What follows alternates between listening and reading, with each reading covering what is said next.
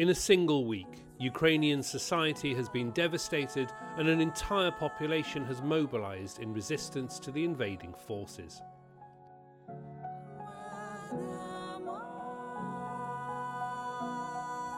This episode of the podcast concentrates on the Shakespearean scholars of Ukraine, who now find themselves on the front line of a war. There is no bread, there is no food, there is no medication, nothing is there. I could not stand aside watching the suffering of my people. Residential areas are being shelled. Impossible to believe what is happening.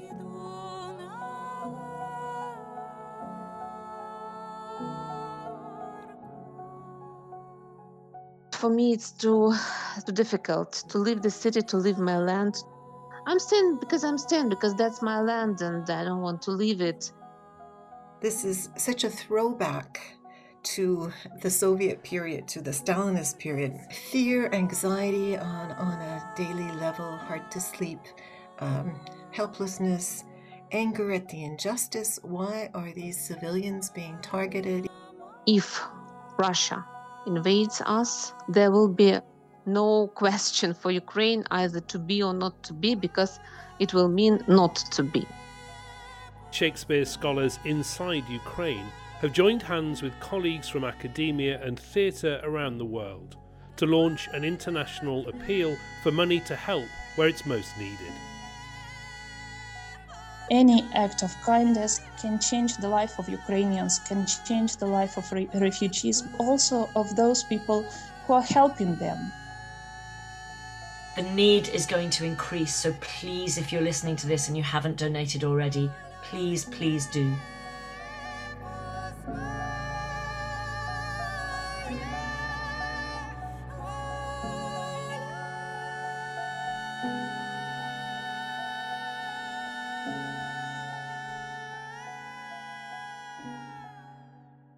The Ukrainian Shakespeare Centre was set up in 2009 as a focus for study, events and international academic cooperation. It's in Zaporizhia, in the south of the country, which now finds itself only a few tens of kilometres from the invading Russian army, near the nuclear plant which has just been attacked. Associate Professor Daria Lazarenko. Right now, Zaporizhia is very close to the front lines, and the situation is really dramatic because Zaporizhia nuclear power plant has been seized by the Russian troops. Ukraine is standing strong at the cost of a lot of victims. The residential areas are being shelled. They are being destroyed. Every day, the situation is getting worse and worse and worse.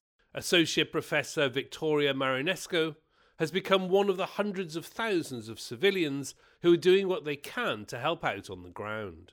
Something like 5 to 7 settlements around Zaporizhia do not have phone connection, they do not have light, there is no bread, there is no food, there is no medication, nothing is there. At some point people will starve, actually. Professor Natalia Turkut is the president of the Ukrainian Shakespeare Centre. Today, my son is in the Ukrainian military forces, and his 2 little children are with me and my husband, and we are trying to do our best to be active in this situation. And that's why we started our Shakespearean, it's quite possible to say, Shakespearean campaign. I could not stand aside watching the suffering of my people, of children, of my colleagues. And when my wonderful colleagues from all around the world, Shakespeareans, asked me how they could help, I realized that together we could move mountains. Working with organisations such as the Shakespeare Institute in Stratford, renowned Shakespearean actress Kelly Hunter, who heads the Flute Theatre, has been helping coordinate the appeal in direct cooperation with Natalia Turkut. So on Thursday, the 24th of February, when the war started, I sent her a message of my support straight away that night. We then heard Natalia was trying to raise money because her son had enrolled in the army and he didn't have any gloves. And the thought of Natalia's son enrolling in the army with his hands so cold that he couldn't do what you need to do when you're in the army and needing gloves and needing a blanket just fired me up to do something. We created the campaign on our website and on social media, explaining that the money will go directly to her bank account in the Ukraine. She will be able to take that money. She will be able to go and buy medicine, baby food, gloves, blankets, wet wipes, batteries, torches, the practical things that no one has, that people from the street defending their country need right now. First of all, we help civilians, providing them with medical supplies, baby food, and warm clothes.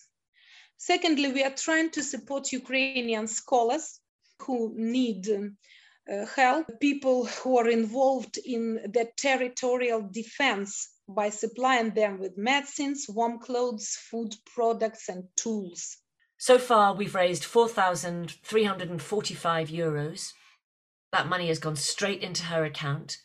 Natalia is infinitely grateful, as I am, to anyone who will now spend the next 5 minutes going, okay, I'm going to get to Flute Theatre website, which is www.flutetheatre.co.uk, and the details are right there. Daria Lazarenko. What I'm witnessing is amazing. People from all over the world are offering their help and their support, sending money, doing whatever they can, campaigning, organizing all kinds of programs to help the refugees and to help those who have stayed in Ukraine. These Shakespearean scholars have dedicated their whole lives to a progressive mission, to explore the rich history of engagement between Shakespeare and Ukraine. Shakespeare's plays, especially Hamlet, have become inextricably intertwined with the idea of freedom and independence for Ukraine. Shakespeare has always been a special author for Ukraine. Shakespeare is a kind of a mirror for our national identity, but also for our European identity. Every new generation had its own Hamlet, and we have new translations today, new translations of the famous To Be or Not to Be speech. And if we talk about to be or not to be, now Ukraine faces this question in a very acute form. Associate Professor Daria Moskvitina. If Russia invades us, there will be no question for Ukraine either to be or not to be, because it will mean not to be. We are ready to defend ourselves, to defend our freedom, our independence, our land, our principles, and our peaceful and happy life.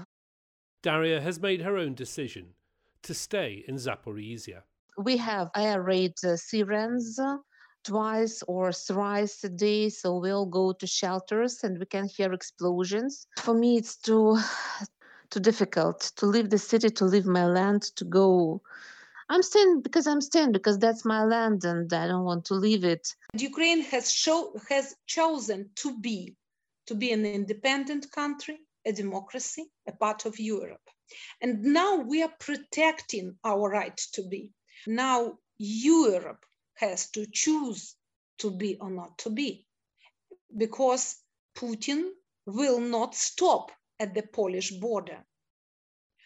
And we need your help today to be able to keep fighting for Europe as we know it, for our democratic ideals and humanistic values. Professor Michael Dobson of Britain's Shakespeare Institute is part of the international coordination for the Ukrainian appeal.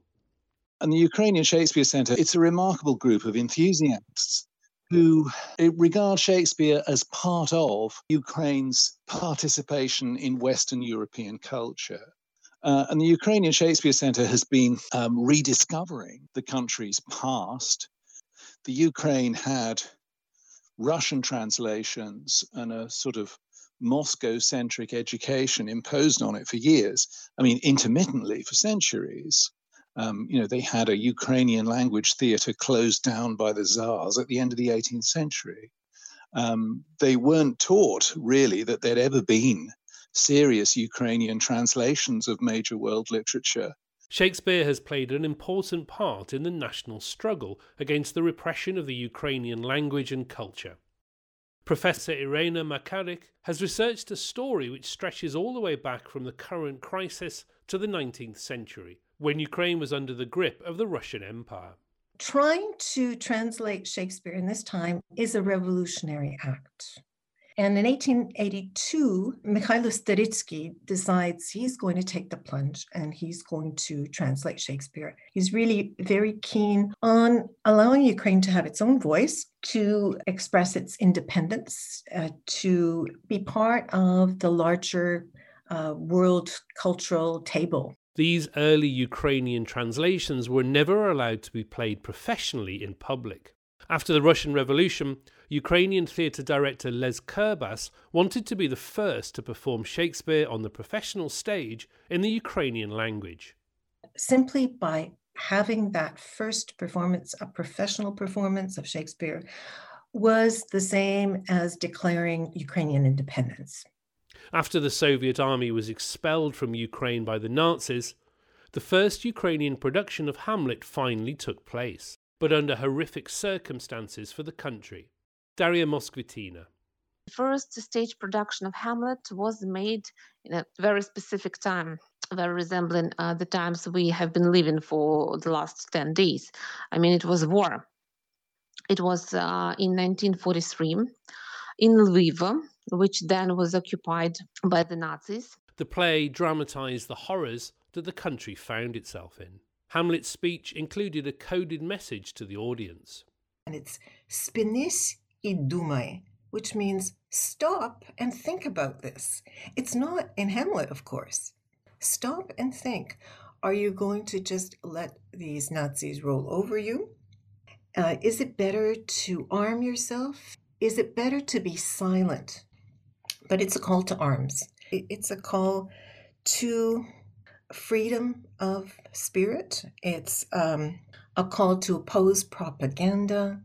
It's a call to speak out, even though the cost might be great. To be or not to be today means different things for different people. Daria Lazarenko. Everyone can find their own meaning. Everybody needs to look for a new scenario, how to live in this new world, which has changed overnight. Last week, the radical theatre group Tanz Laboratorium rewrote Hamlet's speech and circulated it on Ukrainian social media. It's read for this podcast by one of their members, Alexander Lebediev. The choice of whether to stay or to flee, to become a refugee or to fight for your home is one facing every person who lives in Ukraine. And the question remains active. It doesn't disappear. It addresses the core of being European today.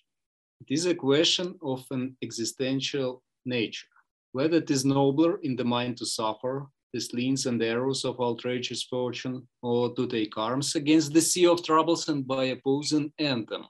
In 2017, Alexander and his colleagues performed To Be or Not to Be with a confused actor torn between speaking it in Russian, Ukrainian, English or street slang, dramatising the conflicts tearing the region apart.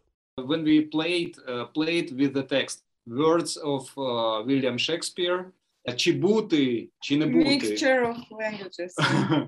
Having once considered Hamlet's question on stage, this week Alexander and his colleague Larissa Venediktova have been forced to consider it in their own lives. The day that war broke out, they decided at first to leave their homes in the capital, Kyiv. We just run. Yeah, and after a few days, we realized that maybe it's not right, and we have to come back and fight, or to help fighters, or to do something here, because it's our land, it's our country and our city. They've now returned to Kyiv to find a way to help their country. To be or not to be. Yeah, to fly or not to fly. Yeah, the gravity of this question, to fly or not to fly. But so I was thinking about how important is this question probably for every Ukrainian now. Last month, As Putin's forces gathered to attack his country, the Ukrainian ambassador to Germany said, "It's all or nothing. It's a question of life and death. It's to be or not to be." Ukraine has decided to be, and the only thing we can do is support the Ukrainians in this choice, support their choice to be, to live, to be Ukrainians, to live on their land. And every single act of kindness, every little word of support matters. All of them are important, and together we are building a huge and wonderful net that keeps protecting us all from this existential dread. My thanks go to the Ukrainian musical group Balaklava Blues, who've just released this song. It's called Shelter Our Skies, and it's an urgent plea for the international community to help Ukraine. All details of how to help the appeal set up by Professor Torkut and run by Kelly Hunter are on the links attached to this podcast. Of course, Shakespeare matters. Even amidst the darkness, even sitting many hours in the shelter, you can still read Shakespeare, you can still quote Shakespeare, you find some energy, some encouragement, and so on and so forth. So Shakespeare is always Shakespeare, that's poetry. I believe that in some weeks or in some months, I do believe that we will meet in Ukraine, maybe in Kiev, maybe in Kharkiv, maybe in Zaporizhia one day. And Shakespeare will always be our common shared value. We will be able to discuss Shakespeare again, and everything will be okay. Thank you very much.